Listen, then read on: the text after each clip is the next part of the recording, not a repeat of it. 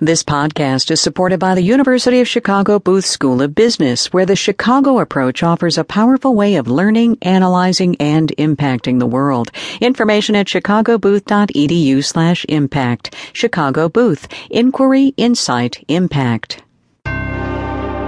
Marketplace is supported by Wix.com, giving millions of business owners the ability to create their own professional website. You can create a website today online at Wix.com. Produced in association with the University of Southern California.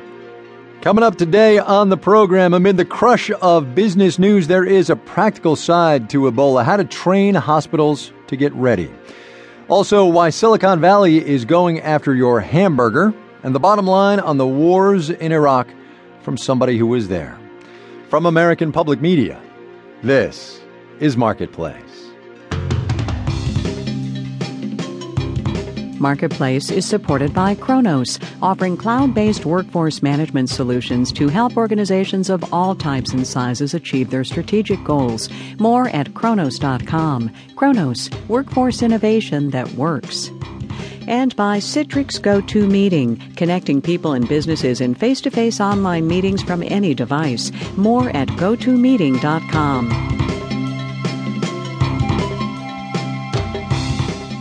In New York, I'm Ryssdal. It is Wednesday, the 15th of October. Great, as always, to have you with us. There are some objective facts that need to be said here about Ebola and what is or is not happening.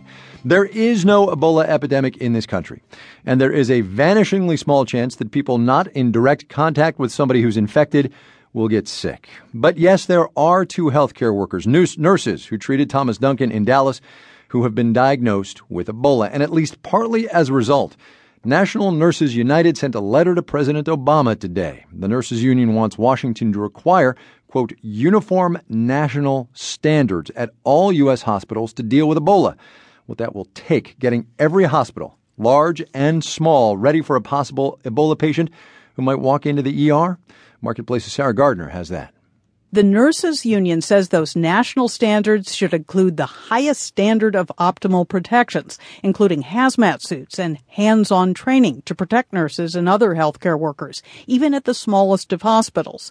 Executive Director Roseanne DeMoro. They are first line of defense. We would not send soldiers to the battlefield without armor and weapons.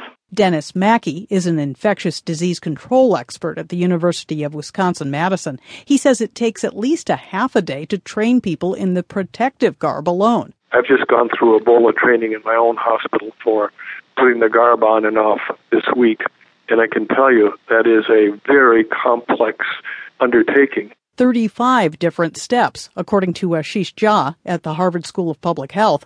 Jha says proper Ebola training and equipment at every hospital in the U.S. will probably cost in the tens, if not hundreds of millions of dollars overall.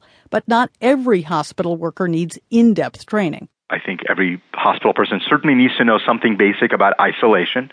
And then probably every hospital needs a small number of staff who can stabilize and manage that patient for the short run. In the short run, he says, until they can move the patient to a medical center with the staff and resources to safely care for an Ebola patient long term. I'm Sarah Gardner for Marketplace.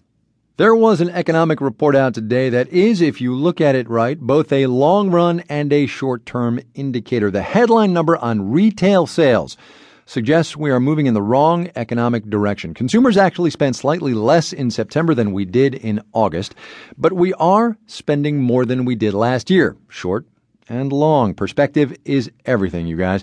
Marketplace's Tracy Samuelson takes a look at what might be the new normal in retail spending. As a marketing professor at Georgetown University, Marlene Morris-Towns keeps a close eye on retailers. She imagines right now they sound a lot like Chicago.